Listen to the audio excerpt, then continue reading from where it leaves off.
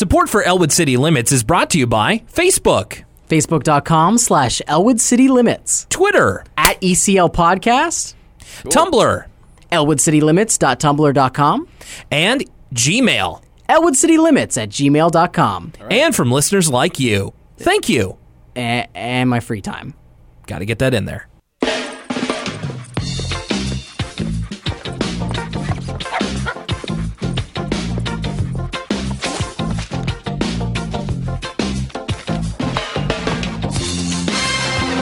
Well, rain, go away, come again some other day. Or, hey, maybe if it's rainy where you are, that's okay, because for what we do here on this particular show, no matter what it's like outside, we have got ourselves a jam-packed episode of Arthur to discuss here on Elwood City Limits. Thanks for joining us for another episode of the podcast. My name is Will Young. With me, as always, is my co-host, Lucas Mancini. And Lucas, well, it's funny the connections that you make in life. Just about a year ago when we were starting this podcast, I was wondering, how are we going to get podcast art? If you're going to make it on iTunes, you got to have some kind of art. Yeah. And we're not going to make it ourselves because if anybody watched our Zabooma Dudes episode and saw the art that I whipped up in MS Paint, and that I am wouldn't somehow cut it even for a professional worse. podcast. But it turns out that Lucas is friends with a very, very talented individual, not just in Photoshop, but in, well, I believe what he does now for a living. I'll have to ask about that in just a second, because joining us for this episode of Elwood City Limits, it is YouTuber NitroRad. Hello. Thank you. You flatter me too much. No Seriously. way, dude. I was just saying to you off mic, I've been a fan of yours for a couple of years, and it's super cool to see somebody from our neck of the woods make it onto videos. Our previous guest was from all the way over in America, but no, it turns out that talent can come from anywhere else in the world and anywhere else in Canada. So welcome to the show. We're happy to have you here. Thank you. Yeah, you really don't see a whole lot of people doing stuff out of Nova Scotia. Like, I think the one thing that we're really known for is Trailer Park Boys, and we don't really extend much past that. Yeah, it's true. And I actually have a friend of mine who doesn't like the Trailer Park Boys, and so living here in Nova Scotia... Oh, really? I don't either. No, okay. I cannot stand the Trailer Park Boys. I've never been on board with that kind of humor. And I get a lot of people, they try to tell me that they like it because it's very relatable. If you live in the Maritimes, especially for like people out in like Bumville, New Brunswick, but like, no, I just never really, never really caught on for me. Never really clicked with me. That's interesting. Oh, NitroRad starting his appearance on the podcast off with some regional Canadian beef. I'm sure all our New Brunswick fans appreciate it. I'm sure, and I'm sure all the Americans are like, I have no idea what they're talking about. I think that's still a thing in the States, isn't it? No. They know Trailer Park Boys. I don't think they know the difference between absolutely maybe, not. Let's say, no, not at all. Not at all. It's also a big thing over in the UK as well. I know a lot of UK people who quote it and really like it as well. But that's interesting. Really? I mean, I just assumed wrongly, I guess, that the default is that Nova Scotians generally like Trailer Park Boys. But so James, or I should say, maybe I should establish, is it okay if I call you James? Absolutely. All right. Probably prefer if you call me James. All right. I was thinking about it, and I'm like, we have a Mr. NitroRad. if it's on Twitter, I'm NitroRad. But if we're talking, come to the stage, not face to face, I guess, in this situation. But otherwise, James will do. Very well. Good. I was like, I don't know if I want to call him NitroRad every time. Do I shorten it to Nitro or do I shorten it to Rad? James, no, you're not the first one. A lot of people get that way. Very good, James. It is. So James, of course, you've got your NitroRad YouTube channel, which I'm a big fan of. You've also got Garanicore, which is your kind of more Mega 60 real channel, your Mega 64 style comedy sketches. Yeah, that's where the realness. That's where all channel actually that started, real content goes on. With a big influence from another channel called Man with 10 Toes, which was kind of like basically what Alex and I were doing the first time when I first got an HD camera, just like really, I guess we still really do the same thing, just stupid bum ass, like less than a minute, nonsensical, quote unquote sketch comedy. And that's what those guys did. And Alex and I really liked that guy, and that kind of influenced our work back in the SD camera days when we were filming stuff in 480p, or I don't even know if it was 480p. It might have been like less than that, but anyway, then it kind of evolved into as we started putting more production value into like the obviously the camera quality got better, and I started learning After Effects in college. I just wanted to do stuff that had like better production value. Then we started gradually drawing more inspiration from Mega 64, especially when we started doing more video game related stuff, especially stuff about like Metal Gear, and we did that like Final Fantasy video, not to the extent where it's like a commentary on like current, not like politics, but news surrounding about video games, but kind of just like something silly based on something video game related. So, James, I love Arthur. What do you think of Arthur? I grew up watching a lot of Arthur. I watched it last night. Yeah, and have you watched it recently? Other than that, watching an episode last night. Stupid question. For this episode. Every now and then I'll watch a couple of old Arthur clips on YouTube, because I don't know if every episode's on YouTube, at least none of the newer ones, but a lot of Arthur content is on YouTube, and I will end up stumbling upon it now and then, and I'll rewatch it, relive the memories. There's a lot of episodes of that show. Like, I don't remember many of these episodes when I kind of get into that rewatching Arthur, but sometimes I'll stumble upon it and I'll give it a look-see. Yeah, of course, we're still relatively pretty close in age, so right around that time, Arthur would have actually probably been hitting some of its really, really classic episodes. We've been finding, Lucas and I, that Season 2, it's a little bit of a hit-or-miss season, but I was thinking today, actually, while I was at work, of like an episode that I know is coming up in a couple of seasons that I'm really excited to get to, and that's not an isolated incident either. But before we get there, of course, we are still in Season 2, and we're talking a brand new pair of stories. And James, very, very good to hear that you're an Arthur fan. I mean, wouldn't have you on the podcast if you were anti-Arthur or anything like that. Okay, so today, I'm glad, James, you're actually a little bit more on the ball than me. I watched this episode about an hour ago, so it's way fresh in my mind. Yeah, it's new job and everything. So that was the one spot that I had between dinner and this podcast was, all right, I got to watch this episode so I know what I'm talking about. So we've got, first off, our first story is Love Notes for Muffy. And it actually starts out at a science fair. Now, correct me if I'm wrong. You guys went to the same school, yes? Yeah. We went to the same elementary school. Yeah, and we did go to the same high school because you went to a different junior high school. Yeah, that's right. And I cannot recall any time either of us participating in a science fair. I've never really done anything. I don't even think I've really done anything extracurricular like that outside of like theater.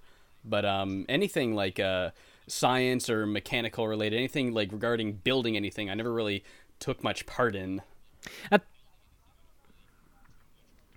I mean, I kind of remember back in the day, like, doing one of those projects where you got the piece of Bristol board, and we see this, so we open up on all the Arthur characters, and they sort of have all their science fair projects set up, and it's the classic, like, if this was going to be like an 80s sitcom, someone would have a volcano, and it would be filled with, like, baking soda or whatever, and it's got the piece of Bristol board. I think in a lot of newer cartoons, they still kind of show, like, the one kid with volcano. That's just one of those staples of, like, what you expect to see in a cartoon science fair.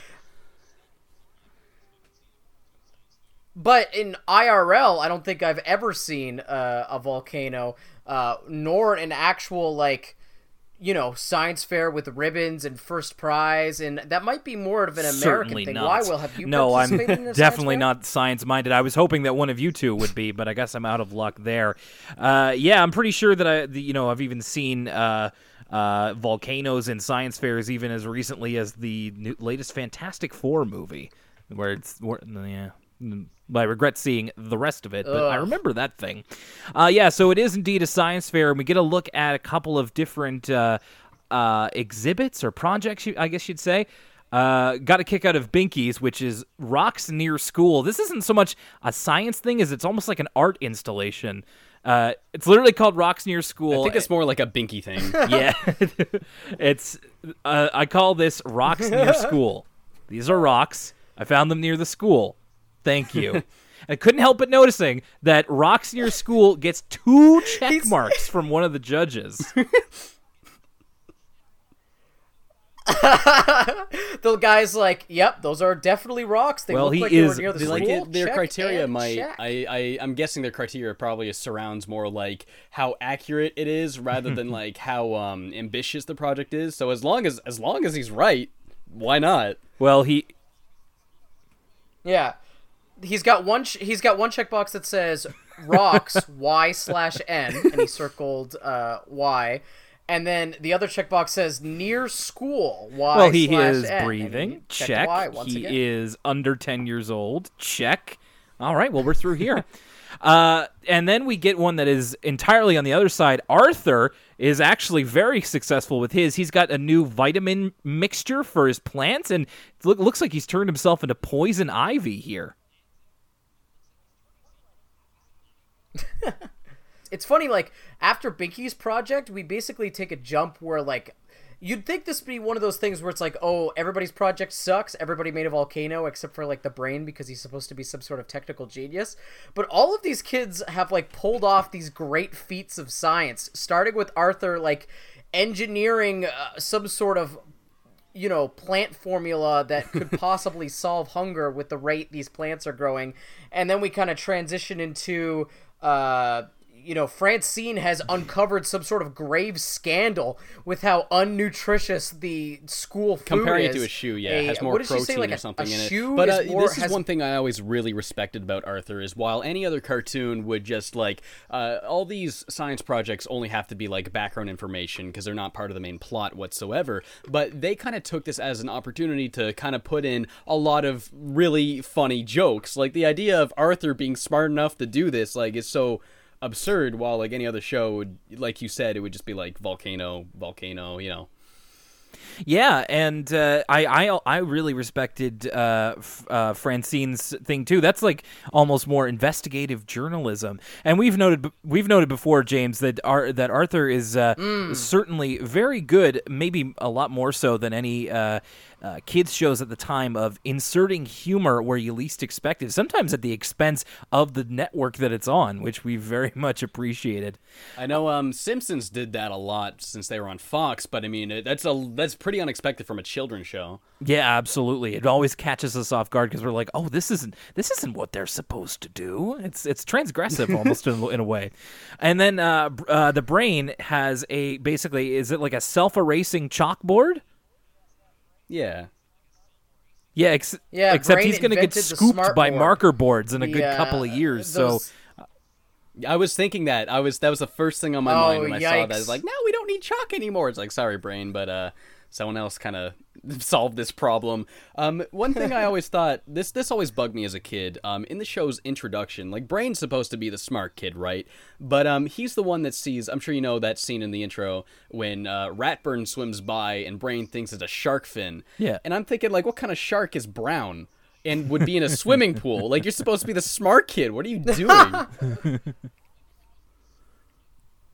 Well, we have established, James, in a previous episode that Brain is scared of the water, so he might be thinking extremely irrationally because if I remember correctly, like, doesn't Mr. Ratburn like blow water out of his mouth or something, and it kind of splashes them? Or I might be misremembering, but well, it's funny how, you know, Brain, even by his name first, meeting him, you assume he's kind of the smart guy, but he's kind of becoming known for some different stuff, and especially in this episode, because immediately after the science fair is over, Brain and Francine are kind of down in the dumps because the final one that the judges saw was Muffy, and she's got like what looks to be essentially like an easy bake oven where she's made French pastries, and she's talking about, you know, fabric and stuff like that.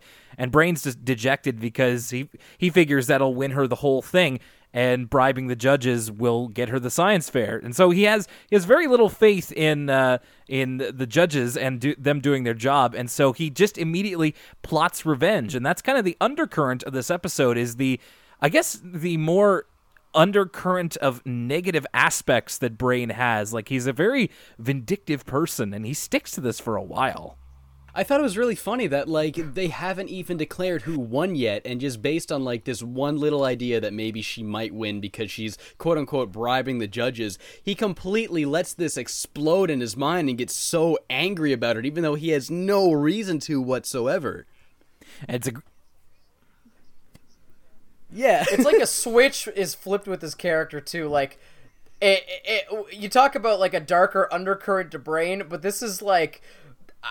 I think that's what they were going for, but he becomes so over the top, and it's hilarious. Like, his manner of speaking completely changes for the rest of the episode.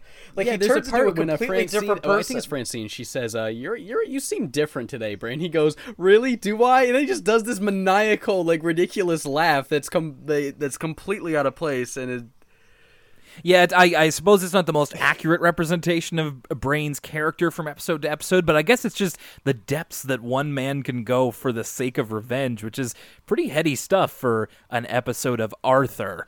But well, they're what? They're in grade what? 3? Grade 3, yeah. So,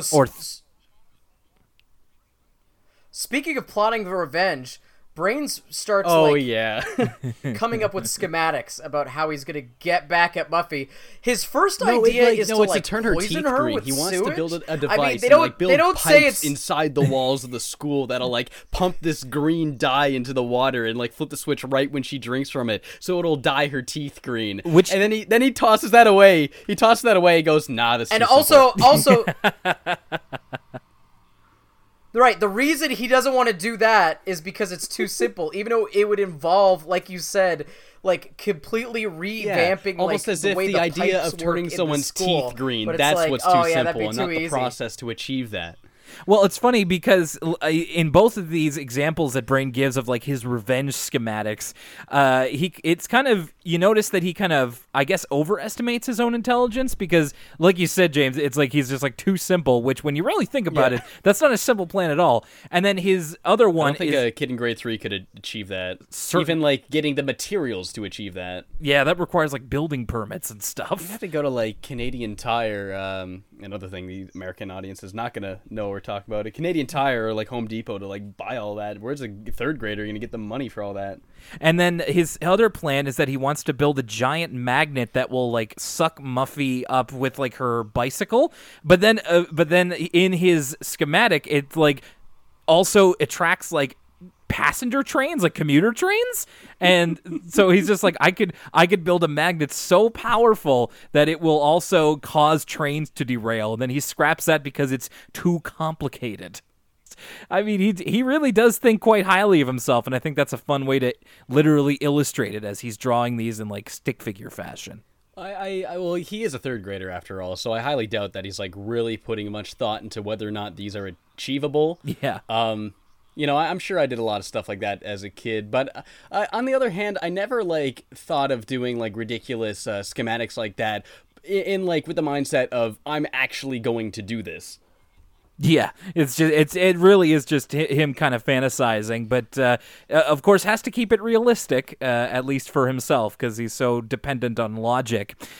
Francine, throughout this episode, his Brain's kind of second in command. She's his, I guess, well, she is his accomplice, and also she's like the person that he kind of sounds off to, and this is where we kind of get his new cadence as he becomes more villainous. Francine's afraid that he'll become a crazy guy in the school rafters dropping chandeliers on people, and he's like already. I thought that was really funny. Yeah, that's a great line. And he's already tinting his fingers, and he's just like, I can't listen to you. I must use all my available brain capacity for plotting revenge. Which is such a crazy idea. Like, the idea that, like, he literally does not want to allow himself to think about anything else because he's trying. It's like he's some sort of. It's like those old 90s computer space sims where you have to reroute the engines to the shields because you want to put all the energy in the shields. He's trying to do that with his brain, and he's trying to do it for the one purpose of it's as if his entire body has become some sort of ship that is only fueled by vengeance, by pure vengeance. He's like this this crazy PC gamer that needs to have everything closed to dedicate all of his RAM to like this one game, the game of revenge. Yeah, Game of revenge. But of course, his eventual solution, which Francine does end up helping him with, because she overhears Muffy kind of talking trash about her thing as well. What does she say? Is like, she just walks by and all you hear is like, and that shoe thing was stupid or something like that. And immediately Francine's like, I'm on board. Yeah, let's do something to Muffy. I'm in. Well, and Brain, maybe we're dunking a lot on Brain for having such ridiculous ideas, but he might actually be smarter than it seems, because he actually goes with a psychological plan rather than technological, one that seems to be pretty effective. They decide to leave a love note. We get this great first-person shot. It reminded me of the Doom movie for some reason, of Francine with the like cartoonishly like pink with a heart placing the love note. I'm just imagining the Muffy's Doomslayer desk. like putting a love note on I don't know, the desk of Satan or something. I love how the work in this plan is divided amongst the two of them, because later in the episode we find out that it was Brain that wrote it, because who is it? Is it Fern that approaches Francine? Is that her name? Yes. Yeah, Fern approaches Francine, and immediately after she reads Muffy's note, after Muffy believes in it, Fern knows it's a fake, because she says Brain's the only one who could use regardless properly in a sentence, so it has to be him. And that... Which is actually a great piece of continuity, because, James, in the last episode we watched, it was a Fern-centric episode, and it was all about how much she's way into Sherlock Holmes and the power of deduction and stuff like that. So some good continuity with Fern's character. She sort of acts as the detective or foil to the quote-unquote perfect crime that Brain that is one thing I do Francine remember fondly from the show, is that Fern was always kind of like the junior detective character. She was always into like detective novels, and I think I do, the one that you just mentioned, the last episode, I think I do remember seeing that one when I was a kid too, where it's like she's trying to solve a mystery or something like that. Mm-hmm. Well, speaking of mysteries, so when Muffy gets the letter, we're to believe that she thinks it's genuinely from an admirer, and we get a kind of a look into Muffy's imagination as she's reading the letter out. She kind of pictures her secret admirer as like this playboy rich person, and when Muffy was reading this, it made me realize, like, James, so far in the series, Muffy has like absolutely sucked as a character. Like, by far of all the Arthur characters, she's the most two-dimensional, like, not two-dimensional, excuse me, she's the most one-dimensional. It's literally like snotty rich person. But this little scene here let me know that like the writers are totally in on the joke, because she talks about in the note, it talks about like, oh, like, I admire how rich you are, and how that makes you like, let's not talk care about this note for a second, because first of all, like, Muffy imagines this as like this studly 30-year-old guy, but let me tell you something, this dude is pretty sexy. I love that her idea. That's true. I love that her idea of like a romantic encounter is that she's like going to her like rich fortune safe and pulling out all of her jewels, and like the other guy comes to his rich fortune safe and pulls out like $1 billion, and then they meet eyes, like as if in the eyes of someone that's rich, like that's the only situation that could be remotely romantic. The other girls she's reading this to are, like, pontificating whether the guy is actually younger or older. He's 30 in Muffy's imagination. But someone says that, like, he couldn't be younger because he wouldn't know how to write. And I'm like, I mean, he could just be in grade 2, you guys. It doesn't necessarily mean he's when I was in grade 2, I was learning cursive, let alone did I already know how to write. Yeah. I knew how to write in primary. Like, I will note the best line from this whole thing. So it's eventually like the narration takes over to her imagined beau, I guess you would say, and he's got this very nice lower register, charming voice, and he likes her smile, her laugh, her lack of concern that comes from extreme wealth. That's the line I was thinking of. Yeah, that let me know that like the writers are totally in on. It's almost as if in that love letter they Brain described literally every aspect that he possibly could of her. Yeah, character. Exactly. Like, I love this, and he listed everything there is. He played her, man, and I gotta talk about this. So, like, right after Muffy gets done reading it, she enlists the help of Sue Ellen to figure out who her admirer could be in the school. We go to Or Fern, excuse me, yeah. And sorry, Fern. James, the scene that you mentioned earlier with Brain, he's actually talking to Arthur on the playground as they're eating lunch, and he leads into it with this line that, like, I remember to this day, and, like, independent of doing this episode. And he just says, "Have you ever realized how frighteningly easy it is to manipulate someone into doing whatever you want?" And this is where I'm like, this is turning into Death Note. That line really stuck out to me too. It's so over the top, and then, like, what Arthur says something in return, right? Arthur's like, "Brain, you're acting kind of weird," and then Brain turns around with, like, it's like he's totally changed his personality. Like, he's got this maniacal look on his face, and he's like, "Yeah, that's the line I mentioned earlier. Am I?" And he just does this ridiculous maniacal laugh. Again, the depths of madness that only revenge can mine out of a man's heart, and, like, I just got some serious, like, Light Yagami flashbacks, and I was a little creeped out. I got to be honest. I was getting some Metal Gear 5 Big Boss vibes from this episode. You know what? That doesn't surprise me at all. But I do like, so, like you said earlier, James, Muffy enlists Fern to help her get to the bottom of who her secret admirer is, and we learn that Fern figures it out almost instantly. Like, Fern is as good of a detective as she's always said she is, but we get this great character moment of Fern knows that it's Brain and Francine, like you said, James, just based on the language within the note. But she doesn't let this on to Muffy initially, because she's sort of giving Francine and Brain the chance to come clean by themselves. Francine is the one who is obviously feeling guilt a lot more, and she has a quick kind of imagination where, for some reason, her and Brain are tried in, like, British court in the 1800s, because they're both on, like, a literal ball and chain in shackles. We've got, like, Binky dressed up as, like, a bobby, like a British, like, security guard, and Ratburn has, like, the white wig on, and he's doing the British accent too, like, it's like, wig. "That's all the evidence I need to hear. Guilty as charged." And Fern kind of lays it all out for them. And Arthur is like the lawyer. He's the barrister with the powdered wig as well. And he's trying, bless him, to do a British accent, and it's not as convincing as Ratburn's. So I just thought that was funny. But on the other side of things, Brain is sliding off the deep end into literal supervillain territory. Like, Francine imagines him as, for some reason, this supervillain with a giant head. So, this was my favorite part of the whole episode. Like, at some point, he comes into contact with radiation and gets, like, an even larger head, kind of like the leader from the Incredible Hulk.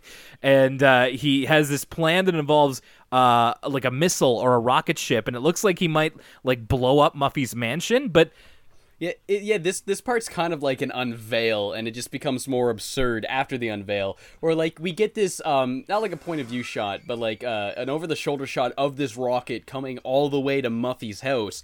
And you're expecting, like, he's gonna kill her, he's gonna blow up her house, he's gonna destroy her fortune, her family, everything she has. But it just, like, softly lands on the doorstep, and this mechanical arm comes out, rings the doorbell, and it blows up. And she comes out, and she's like, "Huh?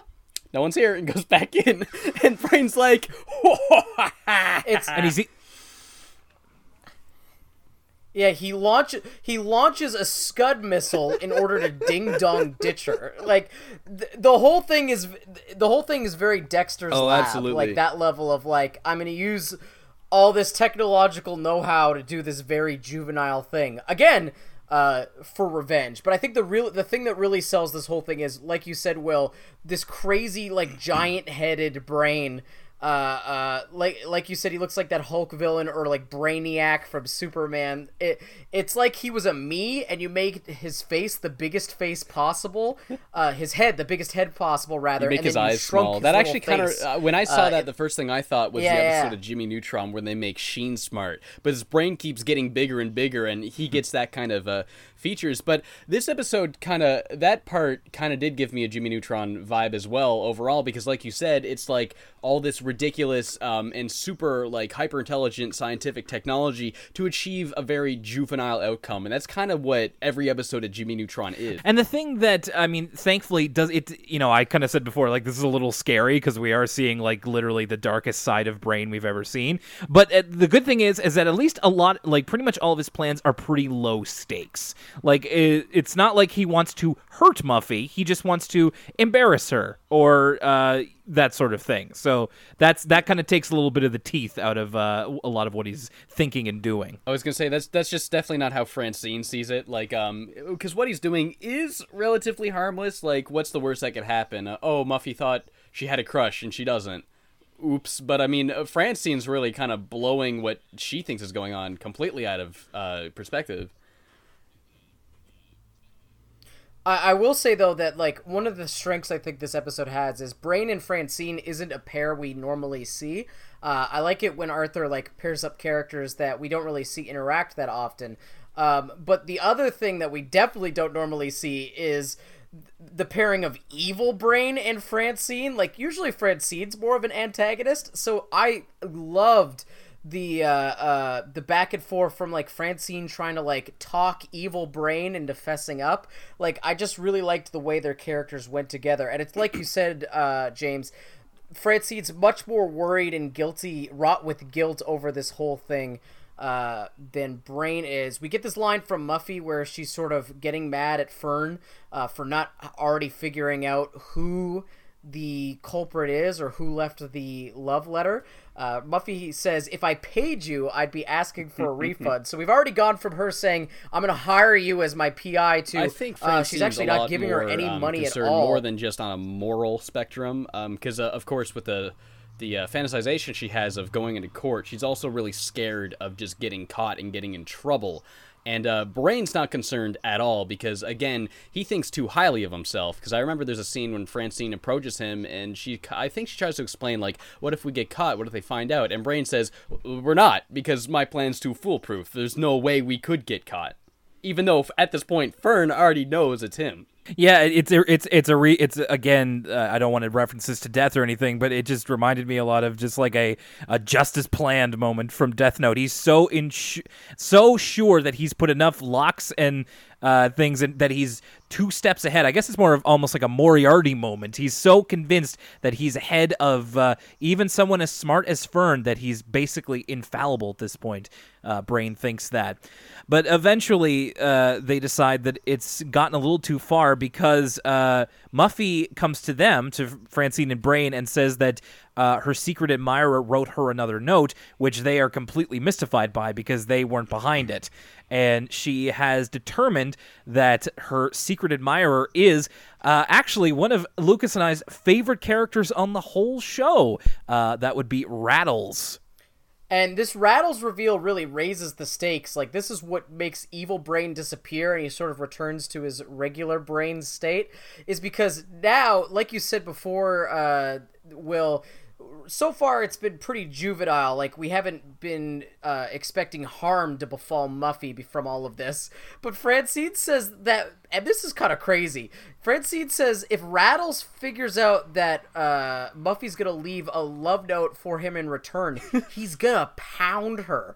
Which I don't think really makes a lot of sense. That, like, he's... Not just pound, but pulverize right, that's her. the wording they use. He's going to assault this little girl because she wrote him a love note. It's all kind of ridiculous, but of course it's kid logic, so I'm sure it makes sense to them. But it is effective as basically a device from the writers to raise the stakes and make Brain return from evil Brain to normal Brain. And now they have this situation to deal with. Right, it's all kind of gone downhill at this point, and we've entered a new realm of things that is beyond, petty childhood revenge. So Brain and Francine, although Brain's not super into it, he's agreed that the best thing to do is to come out and apologize. But first, they have to try and get the note back from Rattles' locker so that nothing bad happens to them. They try to break in. Francine has tries to get gum on a string, but it can't fit. Brain tries to use a coat hanger, right. Oh, now, I just want to stop you. Where did he get that coat hanger from?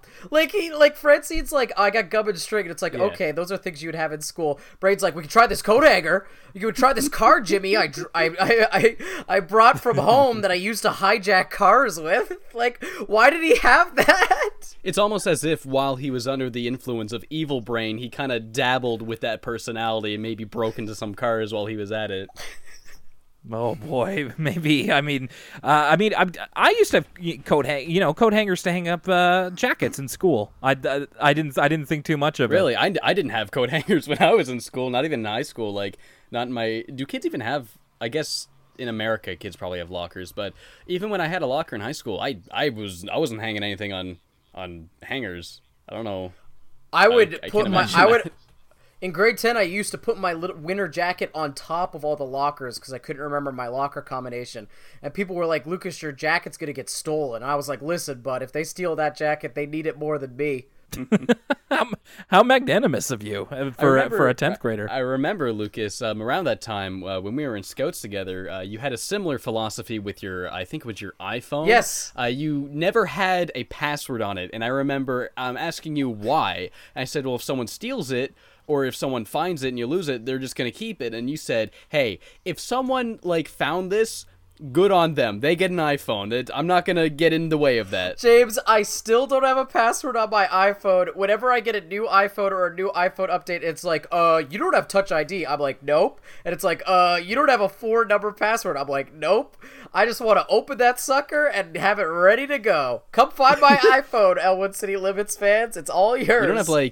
You don't have your bank, your social media info on that you don't want people to take? Hey, I kind of think it's freeing. If someone else wants to take over the identity of Lucas Mancini, I'll go off into the Cayman Islands somewhere, disappear without a trace. My goodness, I never would have guessed this from Lucas. I mean, Lucas, you're a laid-back kind of guy, but I didn't realize I guess the depths of laid-backery that I think Lucas hiding. Is just trying to justify how lazy he really is. I can appreciate that. So yes, coat hangers aside, they aren't successful in getting into the locker in time, and then we get a little bit of a lot of time on that coat hanger detail. And we get a little bit of a Jurassic Park cam, everything starts to shake, and we get a little bit of a zoom into Brain. And again, the threat of violence, as Brain says, hold on tight, this is gonna be bad. So Rattles finds them, and they're stammering, trying to explain what they're doing. But then Muffy comes into the frame, and they're afraid she's going to get pulverized, as they said. But then the jig is up. It appears that Muffy hired ? Maybe just asked Rattles. She says she asked him for a favor, I think. Got him to basically go along with this charade so she could draw out the people who made the love note, and that would be Brain and Francine. So they're kind of found out, but Muffy doesn't really hold any ill will. I thought this was all in all a very satisfying day. I thought this was a great twist, because one, I didn't see it coming, and two, it explains the Fern factor, because Muffy's like, I knew Fern would know, so I followed her around. So Fern never gave up the goods, so Fern was a good friend to Brain and Francine. But I also like the idea that for all of Brain's evil smarts, Muffy actually outsmarted him in the end. So I thought this was really effective as a twist. And then we get after this, we get the results from the science fair, which shows that Brain was pretty much making much ado about nothing. If you remember, the inciting incident for this whole episode was Brain was mad that Muffy was supposedly bribing the judges with French pastries, but that didn't influence them at all. I remember they even Mr. Ratburn starts with a pretty misleading line. He says, "And the winner, it's he says something about how it was tasty, or like how the project was like tasteful, and that really makes you think, okay, duh, it's gonna be Muffy." So Muffy interrupts Mr. Ratburn and stands up and says, "Well, I've been thinking," and this was one of my favorite parts of the whole episode, when she says, "I've been thinking," Brain whispers to Francine, "That's new." Yeah, and he gets this big old smile on his face, like, I got her. Yeah, it's like, even after all of this, after he's learned his lesson, he still has that grudge against her. Yeah. But yeah, so Muffy tries to, actually, I guess, vacate her winning, because she assumes that it went to Brain, who she felt did the better job, as she admits. And then Brain is kind of humbled a little bit here, which I liked. He's just like, Muffy decided to forfeit her win to me. I feel like a rat, which I don't know if that's the right thing to say when you're in earshot of Mr. Ratburn. I didn't even think of that. But yeah, there was actually a little bit of setup here. We saw Francine's earlier, which did involve food, and as you said, James, Ratburn's line about it being one of the tastiest displays. Francine wins for her analysis on bad lunches versus school meals, and the episode ends with her telling Brain, "Maybe you just need to learn to cook." And that's kind of interesting, because out of everything you see at that science fair, Francine's is the only one that's kind of like a social commentary on like actions and events, rather than just, look at this thing I made. Right, like I was thinking that like after she won, I would think that like Mr. Rapper would be like, "Now keep that under wraps. We can't have like the newspapers knowing that we're serving you kids like bad food." You know what I mean? Like it's kind of it would be a big news story if this actually happened. Like if a third grader had uncovered that the cafeteria meals were less had less nutritional value than a pair of shoes. I think it's good that they didn't penalize her for that whatsoever in the episode, because that's a good message for kids. Like, if people are selling you a rotten or not good food, you have every right to call them out on that and try to like protest against that. And I think that was like a pretty decent message. I think they might be trying to buy her off. Yeah, that's what I was thinking too, Will, is that they gave her the award and they were like, "Okay, now be quiet." Yeah, it's hush money. Now why don't you hand us all that evidence and we'll put it in the furnace room? That's also a good point. So who knows? But all the same, Francine did win, and Brain ate a little bit of humble pie. Well, on this episode, there was no word from us kids, so we're going on right to the second story, which is decidedly much different in focus. It's DW Blows the Whistle. This one... Honestly, though, I'm pretty glad I lucked out with no word from us kids segment, because I think Lucas feels the same way. I do not care about anything any of those kids have to say. So I'm glad we kind of skipped that part and just got more Arthur meat. I wouldn't necessarily say I feel the same way in that, like, I don't care what the kids have to say, but I will say that, like, watching them back now as adults, they're a word from the kids for the kids. It's definitely skewed towards a younger audience, but something that has been fun about watching the old word from us kids is 1, 90s fashion, 2, 90s computers, and watching the kids, like, they're fun little time capsules. That's, I think, the value in going back and watching them now, but like you said, they aren't the most entertaining thing in the world. Okay, that is a very good point, because I kind of like stumble upon Arthur on YouTube, but since I can skip those parts, I've actually have not seen those parts since I was a kid, and that's definitely how I felt about them when I was younger. So look, if I did like take the time to watch them now, I probably would appreciate them in the way that you just described. They're pretty harmless as they go these days. They can be cute sometimes. Remember the one where the kid with the Boston accent made up the monster and he was like the slinging slasher? Do you remember that one? Yeah, I still get emails about that of just like monster killer smasher. Can you link me that after we're done this, because I really want to see that. Was like one of the first episodes we ever watched. Was it really? Oh, geez. I'm going to have to really figure out which episode that was. But I'll certainly try, James. It is really funny. DW Blows the Whistle. What I was going to say is that this episode starts out hot and heavy. Oh, man. Because we're into the Fate of the Furious here. I remember even this intro as a kid. This might be one of my favorite Arthur openings of all time, because as a kid, like, this was so up my alley. Like, I used to watch all the CGI Hot Wheels movies. That's how much I loved. Oh, I remember those. That's how much I loved, like, race stuff. Like, and to this day, I still get a kick out of, like, Hanna-Barbera Wacky Races, or like the Speed Racer movie, like, or like you said, the Fast and Furious franchise. I just love the idea of, like, all the Arthur's characters having their own custom cars, like they're in a Mario Kart game. Like, everybody had a different car, and they're in this, like, Grand Canyon, like, race setting. Like, I really enjoyed this opening as a kid, and I do like how creative it is now as an adult. Like, the fact that everybody has their different car, and it's like this short, albeit exciting race sequence. They almost look like two dinkies that I had as a kid, so I really appreciated that too. Lucas, you mentioned Mario Kart, but as they're going along, it's Arthur and the Brain in one kind of truck racing Francine and Muffy across this race course, but it has a few like dips and turns. Almost looks kind of desert themed at times, and there's like one where there's a turn where Francine and Muffy like almost run afoul of an elephant. It reminded me a lot more of Diddy Kong Racing. Or now that you say that, Cruis'n USA, gotta watch out for those elephants. Am I right? I've never actually played Cruis'n USA, but I was definitely getting more of a Diddy Kong Racing feel than a Mario Kart feel. In Cruis'n USA, the elephants will poop on your windshield. Ew. That sounds like something that was made in the 90s. So as this race goes along, eventually Francine and Muffy kind of spin out a little bit, and Arthur and Brain are getting ahead, but they get pulled over by a police officer on a motorcycle, which turns out to be DW, and they're pulled over, which I thought was the wrong move. Arthur pulls over before, as they're like within like just meters of the finish line, and I was like, just pull over after the finish line. Like, I really don't see what the problem was here.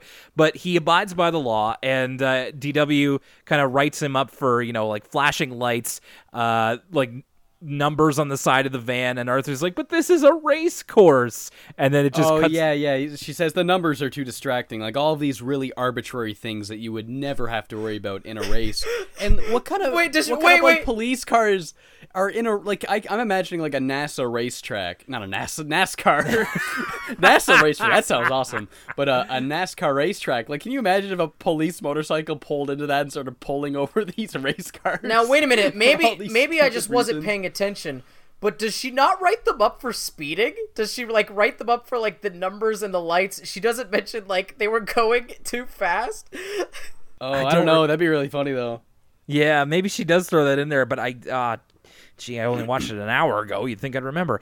But we get a cut from Arthur's like face saying this is a race course, and then immediately to him and the Brain again, like in the striped prison uniforms, being put behind bars, and with DW walking away going, and obstructing justice. That was a really good line. I really like that. And so the whole thing is that Brain's like, I never knew your sister could be so strict. And Arthur's like, yeah, sometimes she gets a little carried away, which is kind of a hint for the episode ahead. We do start off the actual episode with DW, who is at the library getting a talk on safety from one firefighter, Officer Safety. Yeah, okay, so if that is his real name. Lots of questions here, right from the jump. One, I highly doubt this gentleman's God-given name is Safety. I think that's one suspect. Two, he's a firefighter, yet they keep calling him Officer Safety. Like, I don't know if they just didn't want to have two scenes with like a cop in a row, or they needed him to be a firefighter for the end of the episode when he shows up again.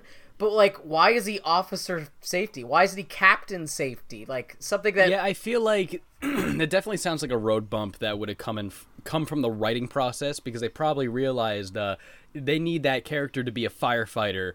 So in the script, they probably called him Officer Safety with the idea that he'll be a police officer, but later on, they're like, oh wait, this guy needs to be a firefighter so he can like get DW out of the tree, which is something that happens like towards the end. So that probably was a change that was made in the animation process. That would be my guess. Maybe that's true. I never really thought about that. I just figured Officer Safety kind of rolled off the tongue a little better, although Captain Safety, not a bad name either. Or maybe Deputy Safety. That's a little harder to say, though. All right. Well, I like that one, too. So what he does after his safety talk is that he gives all of these kids a whistle to wear around their necks, which, like, giving a child a whistle is like giving the Joker a loaded gun. Like, you know what's going to happen from this, and you have giving nobody to blame but DW a whistle. Giving DW a whistle, that's like giving the Joker, like, a nuke. Yeah, I know. It's just bad news ahead for everybody. And she kind of takes this a little bit too much to heart, and she imagines herself being dubbed Princess of Safety in like this dream sequence where she's in like a medieval castle. And she's the safety pony. And I guess, what would this be? Bishop Safety gives her her very own safety pony, which is just hideous. I remember, like, that's something that always struck me as strange as a kid. DW always fantasizes about getting a pony, and I would always see these TV shows that depict young girls wanting a pony, but I didn't know anybody who wanted a pony. Like, neither of my sisters wanted a pony. Like, no girls I knew at school wanted a pony. Like, I don't know what was with, like, cartoon girls and ponies. That's interesting. I mean, it's like I couldn't tell you. I'm a little bit outside of the gender. It's like Jerry Seinfeld said, "I hated any kid who had a pony." And the other lady, and what does the woman say? She's like, "I had a pony. What's wrong with having a pony?" Jerry's like, I remember that. How was I supposed to know she had a pony? Yeah, so DW is very much emboldened by this new task to be, as safe as possible and help other people be safe. DW has a very Judge Dredd like mentality when it comes to enforcing safety. You know what I mean? I'm sorry, I didn't expect to be talking about Judge Dredd on this Arthur podcast. Listen, but DW, you're totally right. DW's safety whistle is asking the big questions, like how much safety until you lose freedom? How much safety is enough safety? You know what I mean? So pretty soon, I remember there's a part when the part when her parents even say, like, DW, it's good that you're helping people be safe, but that's one thing, and being a tattletale, well, that's another thing. Well, I have some stuff to say about that. We'll get to that in a second. First of all, though, we see DW actually use her whistle for good when she sees Matthew, and part of my French, I'm going to pull a phrase from James here, Matthew's bum ass waddling into traffic. This little kid, she saves his freaking life. He was gonna get killed. He was gonna get what do they say, pulverized by that car, to say the least. And this is the one thing of just like, DW got it right. She got it way right using the whistle once, and so now it's that much harder to come down on her when she uses it much more frivolously later on, because it's like, well, you never know, she could save another kid. Yeah, but that was a good, really good excuse as to why Arthur's parents are both so lenient. They're so hesitant to get irritated with it because, literally just because of that one time. Right, and I mean, they're pretty lenient with DW where they shouldn't be, but this one's at least a little bit more understandable. So it goes back to the Reed house where Arthur and the Brain are making a boxcar, a soapbox racer, yeah, a boxcar, yeah. They're making it for a race that's coming up. And DW kind of gets in Arthur's face a little bit by saying that the cart doesn't have seatbelts, which, again, Mom says is actually not a bad point. So hopefully they can put some in. The Ratburn Rally is what they're getting ready for. I remember the first thing DW says when she sees the car. She says, "It looks like a pile of junk with wheels." And Arthur gets really mad. Like, he is from the get-go, he has no reason to take anything DW says into account, because the first thing she does is just straight up just rip it up. And then she makes, like, a decent point, and Arthur has all the more reason to kind of be a little, like, sour about that, just because she was just so rude about it. Now, in DW's defense, James, they did make it out of a trash can. Well, yeah, it does look like a pile of junk. She's right, it does look like a pile of junk with wheels, but you're not going to say that to somebody. That's just me. That's true. That is rude. Unless, like you said before, they're making like a Sesame Street kart racer. It does look like what Oscar the Grouch's vehicle. Yeah, well, I'm not like gonna go up to a hobo and say, "You look like a hobo." Like, he knows that. You don't need to do that. Yeah, well, it's hard. It can never. I guess in DW's eyes, it can never rise above the status of a mere garbage can on wheels, which Arthur is fighting hard to try and do. That night, Arthur is in the bathtub. First of all, before we get to what actually happens in this scene, Arthur's playing with a couple of his dinky cars in the bathtub. Playing with your toys in the bathtub, not a great idea. I remember I saw this when I was a kid, and I was like, oh, playing with my toys in the bath is probably the best time ever. And then it just got my toys wet, and I was like, oh, this isn't fun. I don't want these toys to get wet. That was strange that he was playing with because when I was a little kid, I had bath toys. Like I had a rubber. I literally had the classic rubber duck, and I had like this Sesame Street a wheel thing where like you put the wheel by the tap, and then the tap would spin the wheel. And so I had bath toys, and I remember seeing cartoon children playing with their normal toys in the bathtub. Like even as a kid, that was just such a foreign concept to me. I just thought that was like really strange. I liked how Arthur was like, he's like speaking to himself in these little like acting out voices, and it's like he's acting out Death Race 2000 or something in his bathtub, because he's like, the cars are like crashing into each other, and he's like, oh no, the bubbles!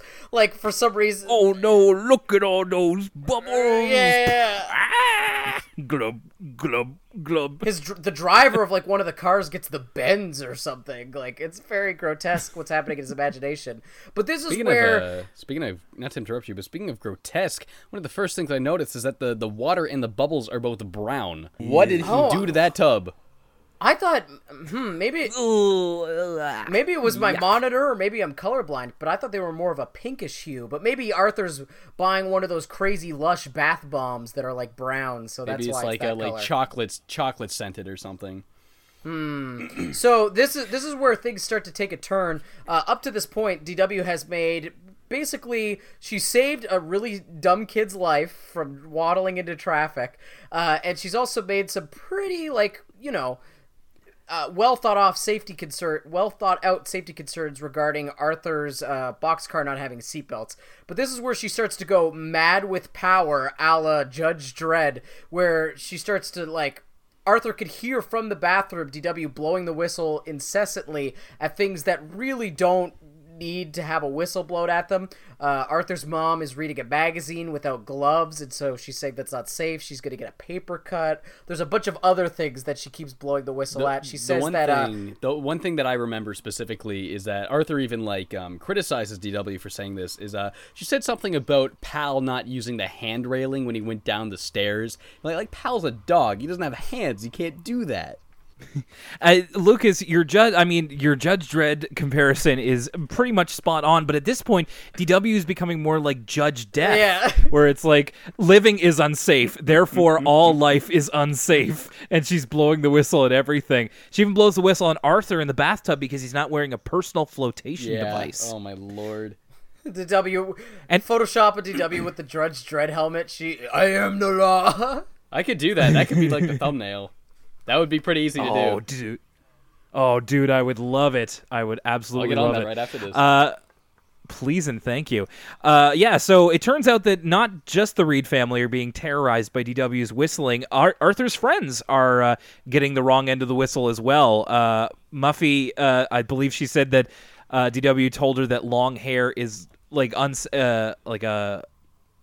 was it? Some sort of hazard? Yeah, long hair is unsafe. My favorite was Binky's, who, oh my god, I love Binky so much. Binky's like, yeah, I got in trouble for saying hi to her. She said I shouldn't talk to strangers, which I think it's so genius that they didn't show us this scene. It lets our imagination fill in the blanks. Because in my head, like, this interaction is just so funny. Like, Binky walking down the street being like, hi, DW, and DW's like, you cannot talk to me. Do not talk to strangers. She, like, blows the whistle at him. Like, it's funny. It's funny to think about. Yeah, and you're right. That is all it needs. Also, they're talking about this while building an elaborate domino installation. Like you do with your friends, I suppose. Brain keeps his vengeful streak going because he's the one who comes up with the idea of catching DW in the act. You're right. I didn't realize that. Unsafe. Yeah. Listen. He's got to get it out somehow. And this is a relatively safe way to do it. Might just be tainted for the rest of the series. Oh no! Like this is going to color all of our future interactions with the brain, but we'll have to keep it in mind. So they set up an elaborate sting to catch DW, which involves them at like certain points and communicating through Bionic Bunny walkie-talkies. That was a little consistency I always loved, is that they always use those like big clunky Bionic, but specifically the Bionic Bunny walkie-talkies anytime they need to like do something like that, like and every episode. And the Bionic Bunny binoculars, which we've seen in a couple episodes as well. We get some fake James Bond music to open up this sting. And then also, you mentioned the Bionic Bunny walkie-talkies, the Bionic Bunny binoculars. You know, some things kids would have, and if they wanted to do a stakeout, they would use. And also, a security van, like an FBI-style multi-monitor surveillance van that I guess Muffy's rich, so she'd be able to buy it. But it was like something out of The Wire. Like, they have eyes in all these locations and direct video feed of like everywhere that DW plans to go. I thought that was funny. I thought them tailing DW, it reminds me of, and maybe I just had video games on the brain because we have James on this episode, but it reminds me of the France mission in MGS4 where you got to follow that guy around. Yeah, I remember that in the European streets at night. Yes. Yeah, Muffy and Francine in the surveillance van with Przybylowski trying to get the tap on DW. And so they're trying to catch her doing something unsafe, but it doesn't really happen. She finds an ice cream cone on the ground and puts it in a garbage can where Arthur was just so happened to be hiding. So we get a great image of Arthur with a cone sticking out of his face. That was almost like a bait and switch. At least it was for me, because I thought that was going to be the thing she does that was unsafe. I thought she was going to pick that cone up and eat it. That's what I thought she was going to do. And then I thought everyone was going to have an opportunity to blow the whistle, be like, that's not safe. You could get sick from that. But no, that was a pretty good way of handling that. Where she picks it up, it's like, this isn't safe. Like, it really goes to show that she still has safety on the brain, even when she's just out and about, minding her own business. Picks up that cone, puts it in the trash can, and we get that little comedic shot of Arthur popping out with the cone on his head. And Arthur's afraid that she'll eventually like deem everything to be unsafe, and he has an imagination of her at the Ratburn rally. Which for my money, it looks way more epic in Arthur's imagination than it actually turns out to be. It's like he's imagining it as like this twisting course on this like treacherous mountain, and like Mr. Ratburn has like a starter pistol to get it going. But then DW called in the authorities to safety up the Ratburn rally. And she comes in with like a megaphone and everything, which is Arthur's worst nightmare, I'm sure. And then basically turns it into a neutered version of what it is. Like, instead of two boxcars racing down this slalom, they now have to pull themselves to the finish line, and all of their like they've been safety-fied, essentially, their boxcars. We get some great visual humor. I always love a good snail gag where these two snails are passing the cars to show how slow the cars are going. Yeah, and they go, "This is my kind of race." And then I think DW even like starts getting mad at the snails and saying she tells them to slow down with the the megaphone. I thought that was really good. And she even replaced Mr. Ratbird's starter pistol with like a little pop gun, and he looks super tired, which I thought was great. But Arthur reassures his friends that she won't be at the Ratburn rally. Cut to, what do you mean you want me to take DW to the race? Like the immediate payoff. And yeah, that's what's up, is that Mom and Dad say that Arthur have to bring DW to the race because only he can take care of her tomorrow while they go out or some such. But they are very insistent that DW not blow the whistle and not bother Arthur. And right before we change scenes, we get this awesome mean mug from Arthur, complete with like musical sting of like, you better not. So this is what James was talking about earlier about Arthur's parents being like, hey, DW, you're starting to be a tattletale. And it was like, hell yes. Arthur's parents are not down with snitches. Snitches get stitches, you know what I'm saying? Like, don't go snitching on your brother. Like, let's chill out with all the snitching. It's kind of weird because you'd think like a kid's show, no matter what, it would always just be like, yes, be a tattletale. Like, tattle all the time. That's usually the kind of mentality a kid show has. So I appreciated, much like how Recess looks down upon Randall for just snitching 24/7, Arthur's parents taking a stand and being like, listen, there's being safe, and then there's being a filthy snitch, and nobody likes a snitch. Well, Lucas, you may remember, and James, we had an episode recently where Arthur kind of cut his knee and was very reluctant to tell his parents. That was my favorite episode as a kid. Yeah, when he goes to the junkyard and cuts his knee on like a can or something. Arthur's knee is what it's called, isn't it? That's right, yeah. And that was a recent episode of ours, and the whole message of that was that DW got Arthur to tattle on himself, and that was kind of the instance of when tattling is good.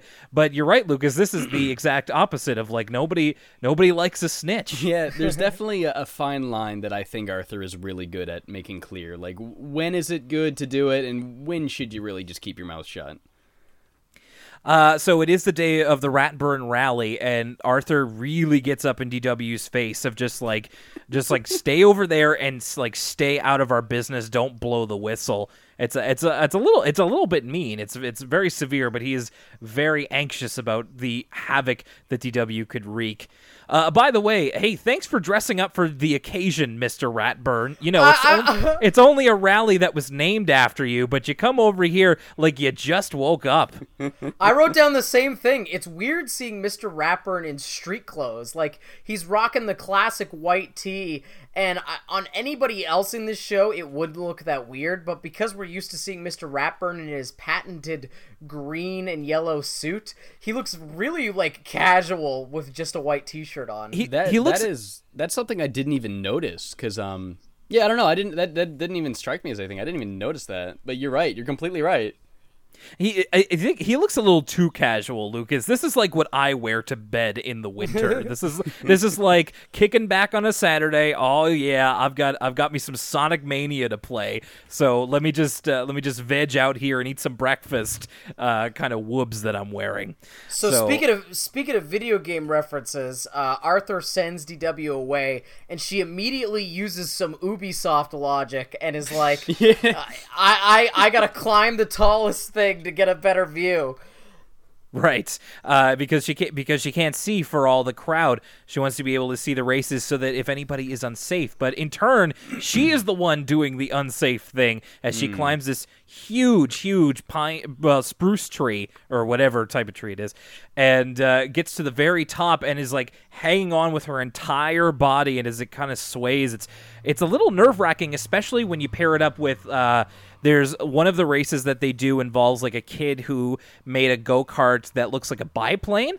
And then, another thing that reminded me about Diddy Kong Racing was that kid with the biplane go-kart. That's right. And so how it goes, the actual Ratburn Rally track is that it's one hill kind of going down. There's like one drop and then there's a finish line at the end. And so this kid, like his cart is falling apart and everybody's like, like, oh no, something bad's going to happen. But then it stops right as it goes to like the dip in the road. Everybody's like, oh, and it's a almost little as if. It's almost as if like showing like this is the worst that's gonna happen. Your car's gonna fall apart and stop. Yeah, but it's a little nerve-wracking. I gotta be honest with you. Absolutely. I was kind of like clenching my teeth, being like, oh no, this kid's gonna get hurt. But eventually, DW calls for help, and Arthur is. I mean, everybody's very surprised. Muffy goes for help, and they do call the fire department. And who saves DW from the tree but Officer Safety himself? A little bit of coming back around there, and as they get her down and the fire trucks kind of disappear, that's when Mom and Dad finally make the scene again, and conveniently enough, they missed everything. So Arthur tries to kind of play it off and say, like, oh, some girl got stuck in a tree. And like I said before, I love that Arthur didn't snitch. This is another like example of like, even though Arthur was mad at DW earlier, he feels bad for her. He feels like he doesn't want her to get her in trouble. And like I said before, good on Arthur for being like, I'm not going to snitch on my sister. It was some girl. But yeah. like you said with DW getting Arthur to snitch on himself, DW sort of learns the same lesson in this episode where she's the one who comes clean and says, it was me, I was the girl who climbed up the tree. One thing I noticed that like really struck me as weird is like there's at least one fire truck there, and there are firemen there, and the parents come over, they're like big smiles on their face, not concerned whatsoever. What's all the commotion about, guys? And Lucas, I will bring this up here again. Back to Arthur's knee. That James, where we discovered that it's a little bit out of continuity, because in Arthur's knee, which did air before this, technically, DW mentions the time that she got stuck in the tree and she kind of tattled on herself, which is the impetus for Arthur to tell. So this is it. This episode did take place technically in the timeline before Arthur's knee, because this is where DW tells on herself. So it was Arthur not snitching on her that gave her the idea for that episode. So interesting how that works, eh? That is very interesting. Arthur's parents very worried about DW, but then it's Arthur's time to get in the go-kart, which still looks pretty much the same. They went with that same design, and they're going to be facing Muffy and Francine, except... Now, did you see Muffy and Francine's go-kart? Did you only see it for like a split second in the corner of the screen, but it looks like Muffy just bought an F1 car. Like, it doesn't... Like... Arthur's and Brains looks handmade. It's made out of a trash can. Muffy's just looks like a literal, like, not even a go-kart, but in a Formula 1 race car that she purchased. I'm like, oh, these guys are about to get creamed. I did not even notice that. That's awesome. Well, and I think they're destined to win as well, Muffy and Francine, just simply because of the fact that Arthur and Brains' cart is a one-seater, but Muffy and Francine are going down together, so they're going to have more weight. And an engine, supposedly. Yeah, I wouldn't put it past them.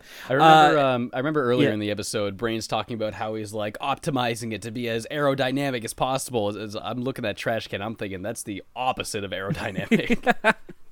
You need to draw some fins on there to lower wind resistance. You need to like get a hammer and kind of smash it into a shape that's like remotely aerodynamic, but they don't do anything to it whatsoever. Yeah, that would have actually been not a bad idea. They certainly could have tried that. And the episode ends where Arthur's about to go down. DW notices that his helmet strap isn't on. She goes to blow the whistle, but decides against it, and then just comes up to him, whispers in his ear, and he appreciates the fact that she noticed. And I'll just note here that it wasn't a starter pistol that Mr. Ratburn used, as Arthur assumed he would. It's actually just a green flag. And they go down the hill, and who wins? We'll never know. And that's the end of that episode. All right, so this is the part in our episode of this podcast where we talk about the stories that we watched and what we thought of them. James, if you don't mind, I would love to hear your thoughts on Love Notes for Muffy. I really enjoyed it. I thought it was a really good episode. It definitely highlighted parts of Brain's character that I haven't watched all the episodes before this one, but based on what you guys have been saying, it really seems like we got to see an aspect of Brain that we didn't get to yet. And I always love it when you see a new side of a character, especially when it's a character that's very, like, set in stone, what their deal is, kind of who they are, and then, boom, they just kind of throw something new about them at us. So, out of the two, that was the one I definitely thought was more interesting, because it was kind of more focused outside of Arthur's family circle, because a lot of episodes are either about DW or Arthur, but this one was focused on, like, well, I'm saying this, you guys probably have more credit for, like, saying that than I do, because I haven't watched all the episodes, but that's basically like what I remember. But I always really liked it when an episode focused on one of, or maybe more than one of, Arthur's friends, like entirely. I remember Binky had a couple of good episodes too. But yeah, I really enjoyed it. Lucas. I echo a lot of the same things James said. I think Brain's crazy over-the-top performance really carries this episode. Like, if it was the Brain that we had seen in previous episodes where he's like, some of the things I've been critical of Brain in previous episodes is that the writers kind of play him like Sheldon Cooper or something. It's like kind of a boring character. But I love this direction of this, like I said, maniacal, vengeful Brain who's like so consumed by revenge he can't even realize that like his whole plot is falling around him. And I also really liked that they put Francine in the role of sort of the person with the guilty conscience who wants to do the right thing. I think that's really redemptive for Francine because she's usually been the antagonist in a lot of episodes prior. I think it's a really funny episode, and I really like the twist ending that Muffy like figured out their whole plot the whole time. I think this episode's really true to all the characters. Like, I think Fern, even though she's got a pretty minor role, it fits her character. The fact that she figures it all out instantly, but she doesn't want to basically blow up Brain and Francine's spot because she wants to teach them a lesson. I thought this was a really entertaining episode. So not to, well, I will tip my hand for kind of both of these. I was kind of a bit more middle of the road on both of them, but that's not to say that there weren't positive aspects to both episodes, and I definitely think that the stronger of the two is Love Notes for Muffy. I thought I agree with what you said, James, and I think we kind of talked about it a lot, is that just the aspects of Brain's character that you would almost never get to see if it weren't for this particular situation, I thought was really interesting, funny, and kind of creepy at times. But I like that. I like that it was kind of a different way than you would want to go with, your typical nerdlinger, brainy character in a kid's show. I liked a lot of the variations on the imaginations that a lot of the kids had in this episode. I thought those were a lot of fun, and of course I love it when we get to use Rattles for basically anything, although I regret he didn't have as good a line as "you old con artist," but maybe on the next go around we'll have at least he didn't beat up a bunch of little children, which is what was implied he might do. That's very true. I'll just quickly say about DW blows the whistle. Kind of middle of the road on this one. I thought it was okay. There were a couple of things about it I thought were funny. Actually, what I think is more funny is Lucas's Judge Dredd comparison. I'm still kind of laughing at that. The whole thing, it's like, they kind of came up with this conceit of like DW with a whistle and obsessed with safety, which isn't, of course, out of DW's character, but it's like, okay, we kind of invented this thing for this one-off episode for her to kind of learn a lesson, and all right, so we're kind of done with this after this one. So it doesn't really feel like it means a whole lot.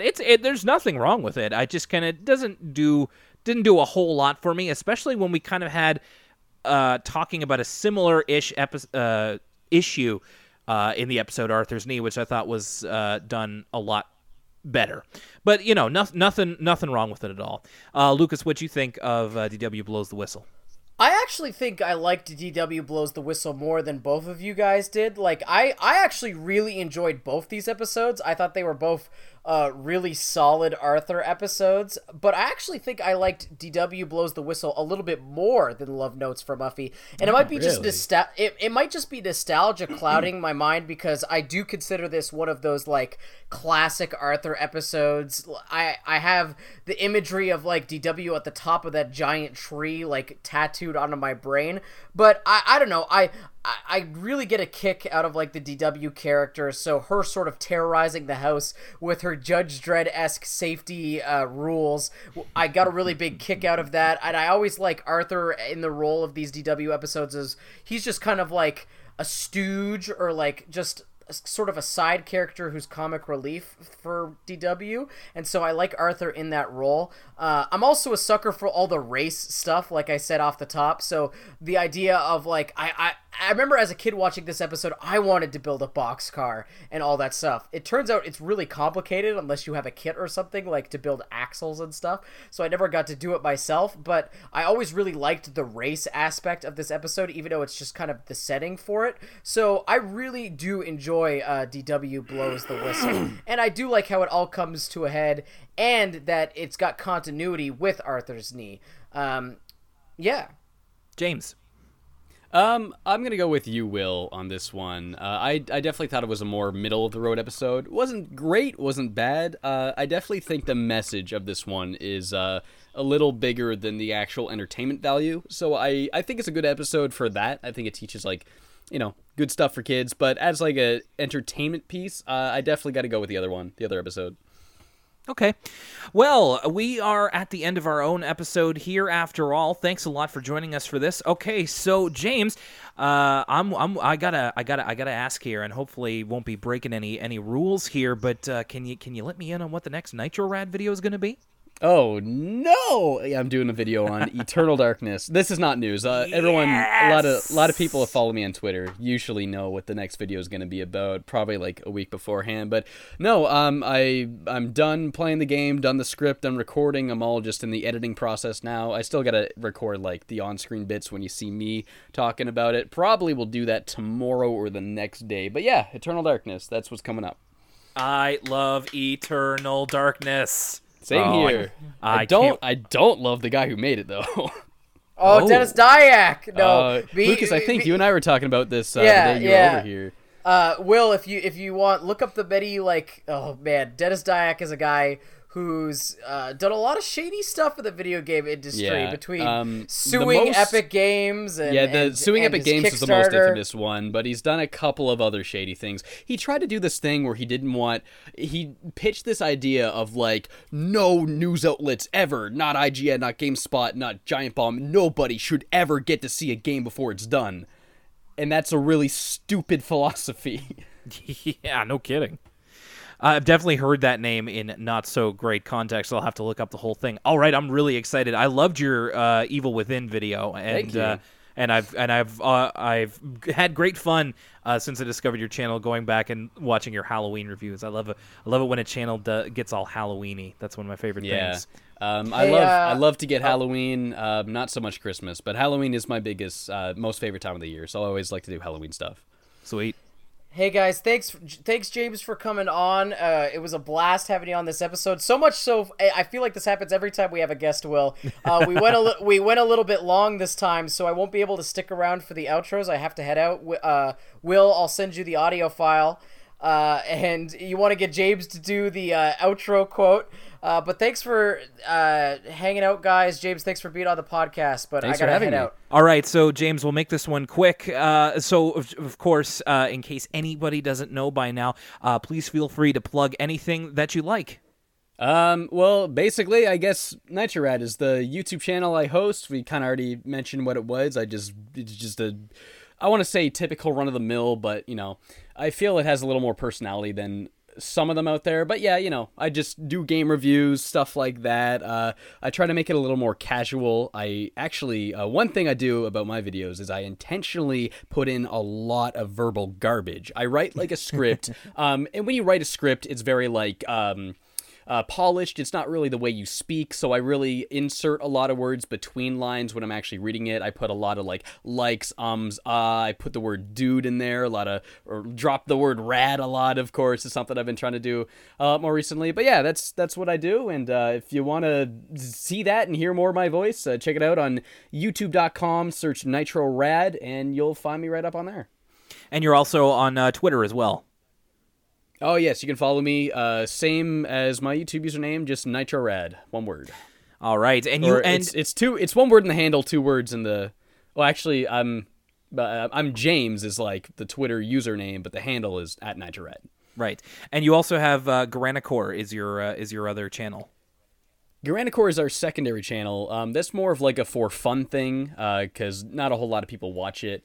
But my friends Alex, Brady, and Brandon will get together sometimes and just do sketch comedy videos. We did a Dragon Ball Z one recently where Brandon wishes everybody was Dende, and then a couple of years later, Brady's trying to find the Dragon Balls again to try and wish himself back, and horrible things happen from then on. I thought it was a really good one.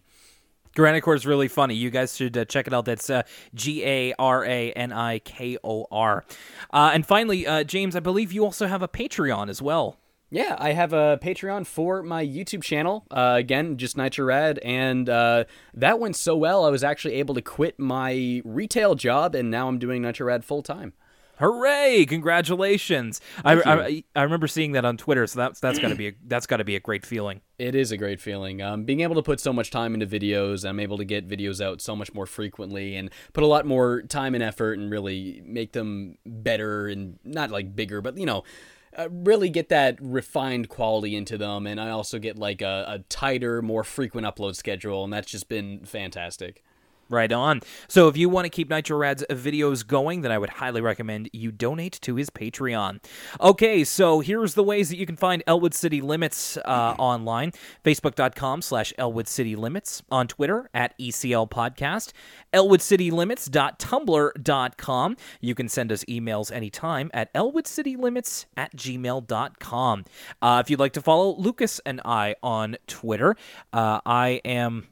Gosh, what am I on Twitter? I always... You don't know your own Twitter handle? No, well, not off the top of my head. Okay, so my Twitter handle is @WSY on air. I really have to change that because I'm not on air anymore, but WSY on air. And Lucas is @Lucas_Mancini.